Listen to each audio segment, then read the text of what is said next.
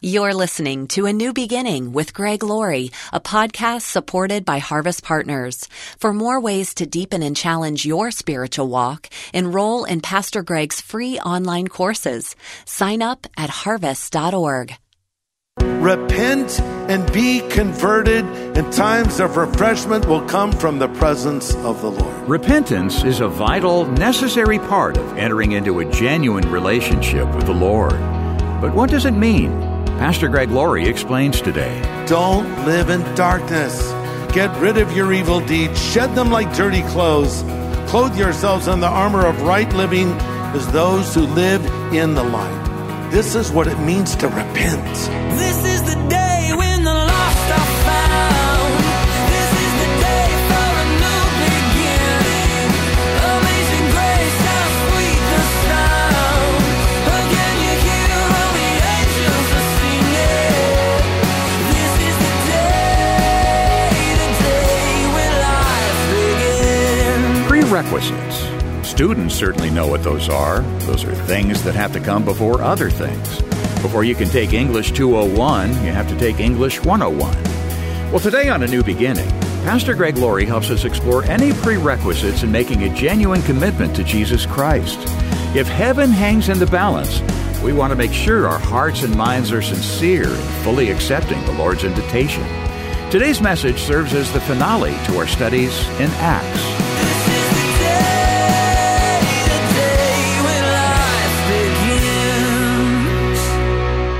So we are introduced in this story to what we could describe as an almost Christian. His name was Herod Agrippa, and he was listening to the Apostle Paul.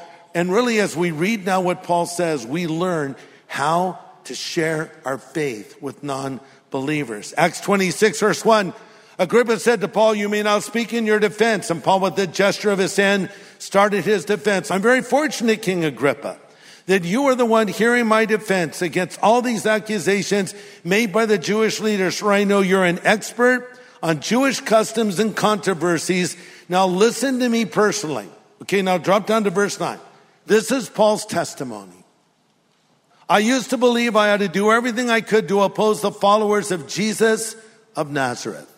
Authorized by the leading priests, I caused many of the believers in Jerusalem to be sent to prison. I cast my vote against them, and they were condemned to death. Many times I had them whipped in the synagogue to get them to curse Christ.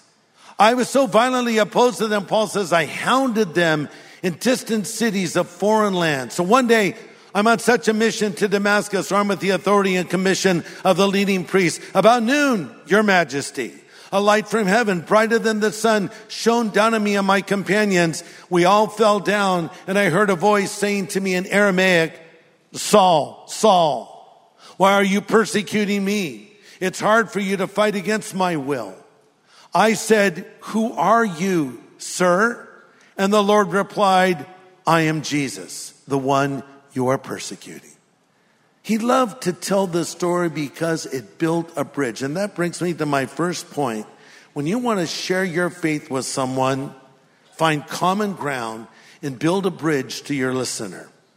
Notice what he says in verse 2. "I'm fortunate, King Agrippa, you are the one hearing my defense." Now that could sound like flattery. He also says, "Your Majesty." Hey, he's just having respect for the guy. I know you're a king. I know you're a ruler.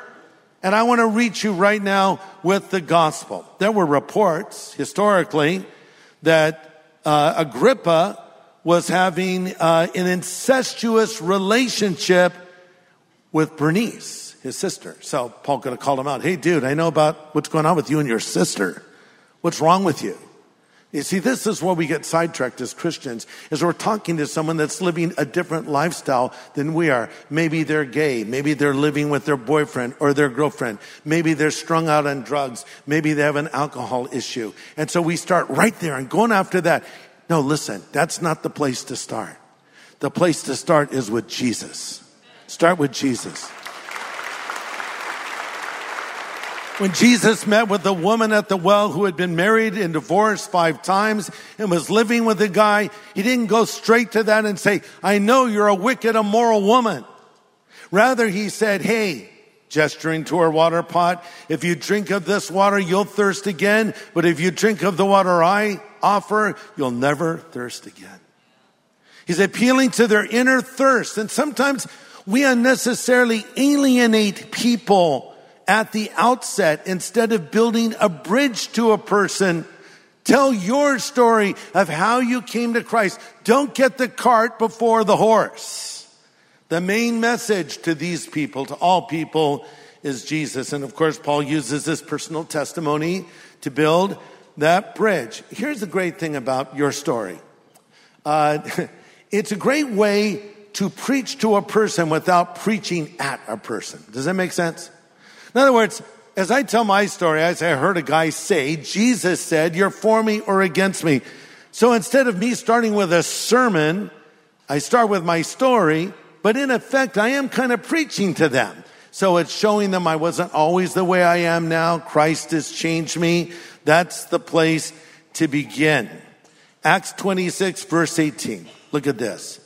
He says to Agrippa, God has called me to preach the gospel, which means to open their eyes so they may turn from darkness to light and from the power of Satan to God, and then they will receive forgiveness for their sins and be given a place among God's people and be given an inheritance.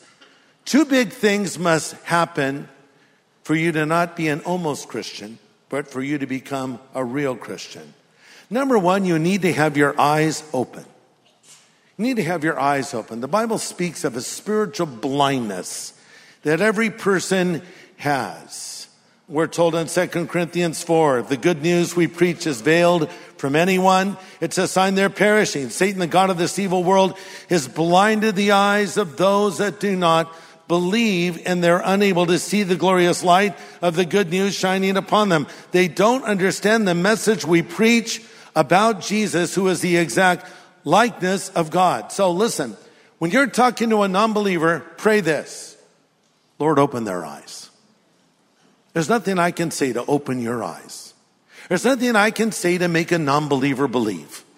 I've had people come up to me and say, Greg, what is like the hack here on getting a person to come to Christ?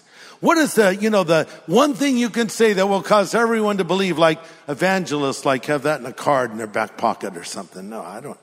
I'm just like you. I just proclaim the truth. But I pray that God would open their spiritual eyes. In fact, Paul even says in Ephesians 1:18, he prays that the eyes of their heart would be open because Satan has blinded people. So first we pray, Lord, open their eyes. So when you came to Christ, your eyes were open. What does that mean? There came a moment, it may have happened in a flash, where all of a sudden you realize this is all true.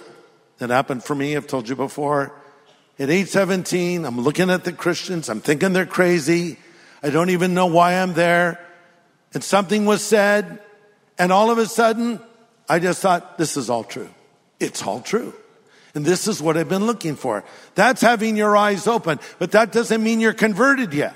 It's possible to have your eyes open and still not believe. You can say, I know it's true. I know Jesus is the way. I know there's a heaven. I know there's a hell. I know we need to repent. Great. Have you done it? No. Well, listen, you're close.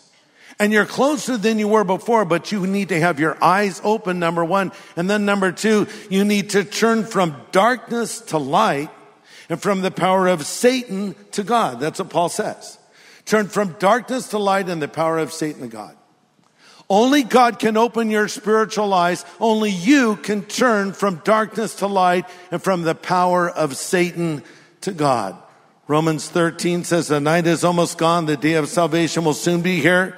Don't live in darkness. Get rid of your evil deeds. Shed them like dirty clothes. Clothe yourselves in the armor of right living as those who live in the light. This is what it means to repent. See, this is the missing element in the so-called conversion of a lot of people. They've never repented of their sin. Oh, I believe in Jesus. Oh, I love Jesus, they say. But then they continue living in sin. But the Bible says, repent and be converted, and times of refreshment will come from the presence of the Lord. Repent. Jesus said to the woman caught in the act of adultery, who he forgave. He said, repent and sin no more. Reminds me of a church that needed a new paint job. So they called a local painter, would you come and paint our church? So the guy said, sure. He showed up. Whoa, it's a little bigger than I thought it would be. He thought, okay, I have to spend this much of materials, this many hours to do it. And then he thought, if I thin the paint, I could do this for less money and make more personal profit. So he poured a bunch of paint thinner in his paint, and he's painting it, and he's up at the very top. He's finishing off the steeple with this thinned out paint, and suddenly there was a bolt of lightning from heaven that struck him, and he's hanging on by one hand, and he hears a voice from heaven say, repent and thin no more. What is repentance? Sometimes we confuse repentance and remorse. Remorse is being sorry you got caught. Repentance is being sorry enough to stop. Pastor Greg Laurie will have the second half of his message in just a moment. Hey, I don't know if you know about this, but we have a weekend service called Harvest at Home, exclusively for people that are tuning in literally from around the world. Listen to this. We even have Harvest groups where you can get into a small group with folks from all around this planet of ours and study the Word of God. So join us this weekend, Saturday and Sunday, for Harvest at Home at harvest.org. You've joined us for an important study from Pastor Greg titled The Almost Christian. Pastor Greg continues now. So, let's go back over this. To be a real Christian and not an almost Christian. Number one, turn from darkness to light and from the power of Satan to God after you've had your eyes open. Now, what happens if you do that? Look at this. God gives you the forgiveness of your sins and an inheritance, verse 18. Let me go back to what I said earlier. There's some things only God can do. Only God can open your eyes. Only God can give you the forgiveness of your sin and an inheritance. But only you, only I, only we can turn from darkness to light and from the power of Satan to God. But the forgiveness of sins, how amazing is that? To have your sins forgiven and forgotten. God promises in Hebrews 8:12, their sins and iniquities I will remember no more. God doesn't just forgive us our sins, He forgets our sins. He doesn't hold our sins against us. How do I get my sins forgiven? 1 John 1:9. If I will confess my sin, He's faithful and just to forgive me of my sin and cleanse me from all unrighteousness. So He forgives me, then He gives me an inheritance. What does that mean? That means I'm adopted into God's family. I mean, if all God did for me was forgive my sins, that would have been more than enough. But then the Lord says, now you're my child. I've adopted you. I haven't received a spirit of bondage again to fear, but one of adoption whereby I cry, Abba, Father, the Bible says. So it's relationship that He gives me, access to His throne, access to His presence. Years ago, we were doing one of our crusades, and I forgot my Bible in my hotel room. So I said to my son, Christopher, well, go get my Bible. I forgot it, please. And so he rushes to the hotel room. He gets the Bible. He shows up at the crusade, says, I need to give this to my dad. They say, well, you don't have the credentials to get back there. He goes, well, he's my dad. No, I don't know who you are. How do I know he's your dad? He pulls out his driver's license, Christopher David Laurie. Look, I'm his son. He asked me to look, his name is on the Bible, Greg Laurie. I need to bring the Bible to my dad. Sorry. And then someone told me, I said, no, let him in. So this is the crazy thing. The usher said no, but the father said come. Guess where I'm going with this? By the way, I had that usher killed, but that's, no, God forgave me. It's all right. No, I'm joking. I didn't.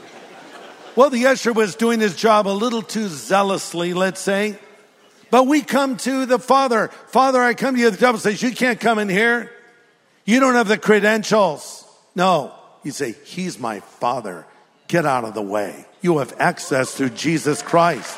You see? That's the inheritance. That's the inheritance, and it will take all eternity for us to grasp all that God has done for us. Ephesians 2:6 says, God will point us to the future ages and give us examples of the incredible wealth of his grace and kindness toward us as shown in all he has done for us. So when you get to heaven, you don't know everything. You're going to learn new things in heaven. Heaven's going to be amazing. It's going to be an adventure. There'll be things to do. There'll be places to go. There'll be new things to learn. And so for all eternity, we'll learn more and more about the amazing things that God has done for each of us. What do I need to do? Have my eyes open, turn from darkness to light, from the power of Satan to God. Then I receive the forgiveness of sins and an inheritance from God. What an amazing promise. One last thing I'll point out about Paul's message, and then we'll wrap it up. Paul preached the crucifixion of Jesus. Look at verse 22, Acts 26. I teach nothing except what the prophets and Moses said would happen, that the Messiah would suffer and be the first to rise from the dead. He's saying this to Agrippa. Hey, I'm here to tell you Jesus Christ died on the cross and he rose from the dead. And that's our message to a lost world. Festus seemed irritated by Paul. However, Agrippa almost seems to be convinced. Verse 24, Festus shouts, Paul, you're crazy. Too much study has made you insane. Paul replies, I'm not insane, most excellent Festus.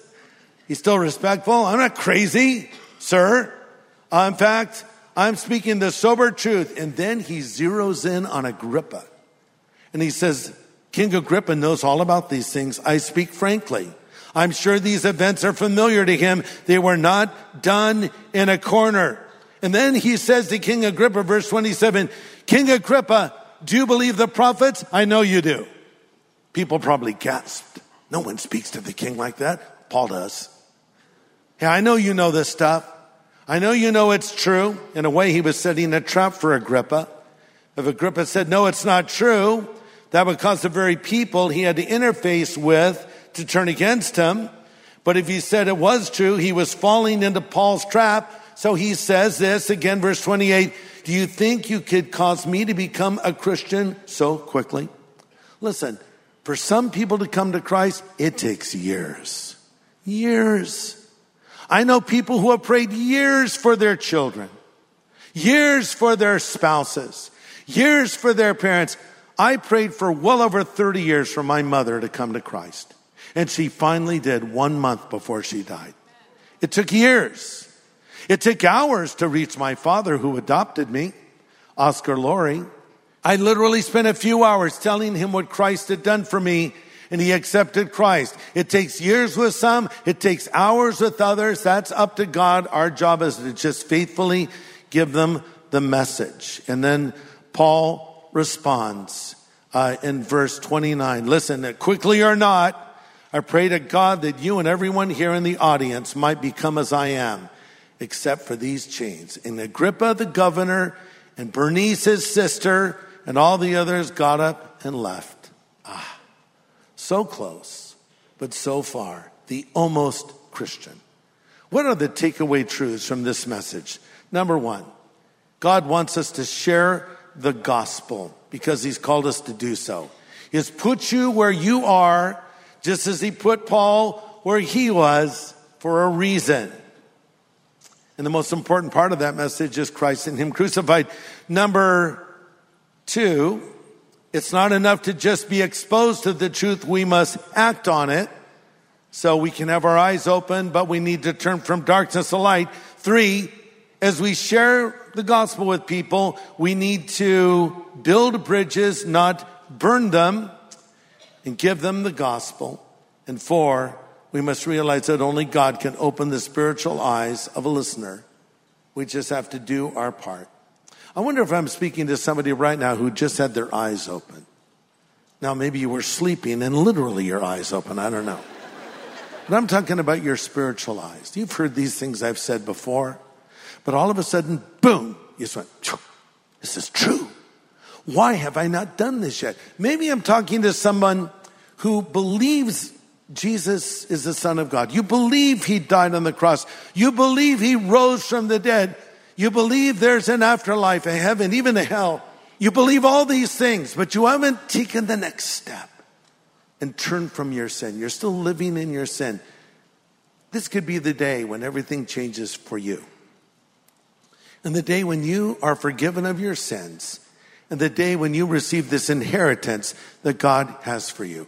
If you've never asked Jesus to come into your life, if you're not sure if your sin is forgiven, maybe you've been going through life thinking you're a believer, and maybe for the first time you've realized that maybe you actually aren't. Maybe you've been pretending. This is your moment to get right with God.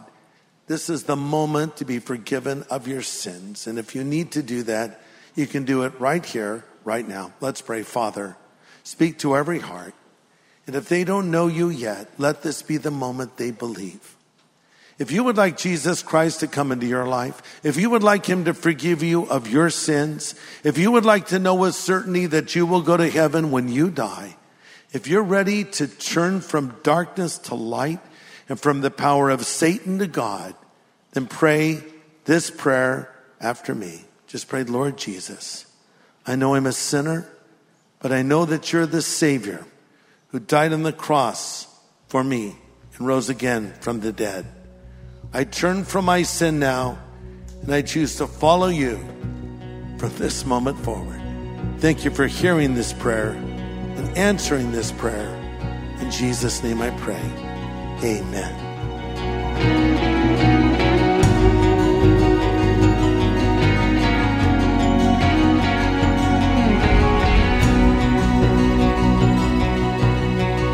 Pastor Greg Laurie with an important prayer today. And we hope you'll get in touch with us and let us know about the decision you've made today here on A New Beginning. And we'd like to send you some follow-up resources to help you build a strong foundation of faith as you go forward. We'd like to send you our New Believers Growth Packet. It's free of charge, and it'll help you as you take your first steps. Just ask for it as you call 1-800-821-3300. You can reach us anytime around the clock, again at 1-800-821-3300. Or go to harvest.org and click on Know God. Well, Pastor Greg, we're making available your fascinating book on Revelation. Yeah. But I got to think the first time a pastor decides to teach from the book of Revelation is a little sobering, a little intimidating. Yes. Do you remember the first time you dove in? Yes, it is all the above. It's an overwhelming book. It's a book that's filled with imagery. It's a book that's filled with statements that are not always easily understood. But I think as you begin to piece it together and understand that studying the book of Daniel is a great help in understanding the book of Revelation, understanding the format of it, understanding the purpose of it, it suddenly comes into focus for you. Just take the word revelation. By the way, it's revelation singular, not revelations plural. I bring this up because people often say, I've been reading Revelations. Well, it's revelation. But revelation means to unveil. So God's not trying to hide things from us. He's trying to unveil, reveal things to us. It's interesting. Jesus in Matthew 24, in what we call the Olivet Discourse says, when you see the abomination of desolation happen, then we read, let the reader understand. So Jesus is talking about end times events, and there's that little detail, let the reader understand. So why would Jesus say that if he didn't want us to understand Bible prophecy and how it applies to us today? I believe we're living in the last days. I believe Jesus could come back at any moment, and I believe we need to be ready. And the book of Revelation will help us to live a life that is prepared for the return of Christ. So we have a beautiful hardcover book, commentary on the book of Revelation, and it's simply called Revelation, a book of promises.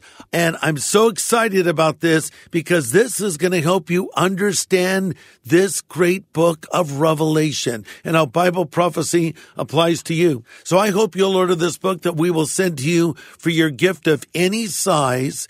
And whatever you send, we will use to enable us to continue to teach the Word of God here on our radio broadcast, A New Beginning, and also to proclaim the gospel and call people to Jesus Christ. So order your copy of this book, Revelation, a book of promises, and we'll send it to you for your gift of any size. Yeah, that's right. It's such a rich book. In fact, it even promises a special blessing. No other book of the Bible does that. And we'd like to send you this resource to thank you for your donation right now. Hey, Dave, let me jump in really quick. And not only are we offering this book, Revelation, a book of promises, but we have this really cool graphic bookmark that we have put together that gives you a timeline of end times events. So you probably wondered, okay, I know I've heard about the rapture and the tribulation period and the Antichrist and the second coming. What happens when? Well, this very beautiful little visual bookmark sort of lays it out for you. That's included in the book you're talking about right now. Yeah, that's right. It comes automatically. So get in touch with your donation today, and we'll thank you with a copy of Revelation, a Book of Promises. Just call us at 1-800-821-3300. That's a 24/7 phone number, 1-800-821-3300. Or go online to harvest.org. Well, next time, we move ahead into a fascinating study of the life of Elijah. It's a series called The Power to Stand. Join us here on A New Beginning with pastor and Bible teacher Greg Laurie. This is the day when life begins. Hey, everybody. Thanks for listening to A New Beginning. This is a podcast made possible by Harvest Partners. So for more content that can help you know God and equip you to make Him known to others, or to learn more about how you can become a Harvest Partner, just go to harvest.org.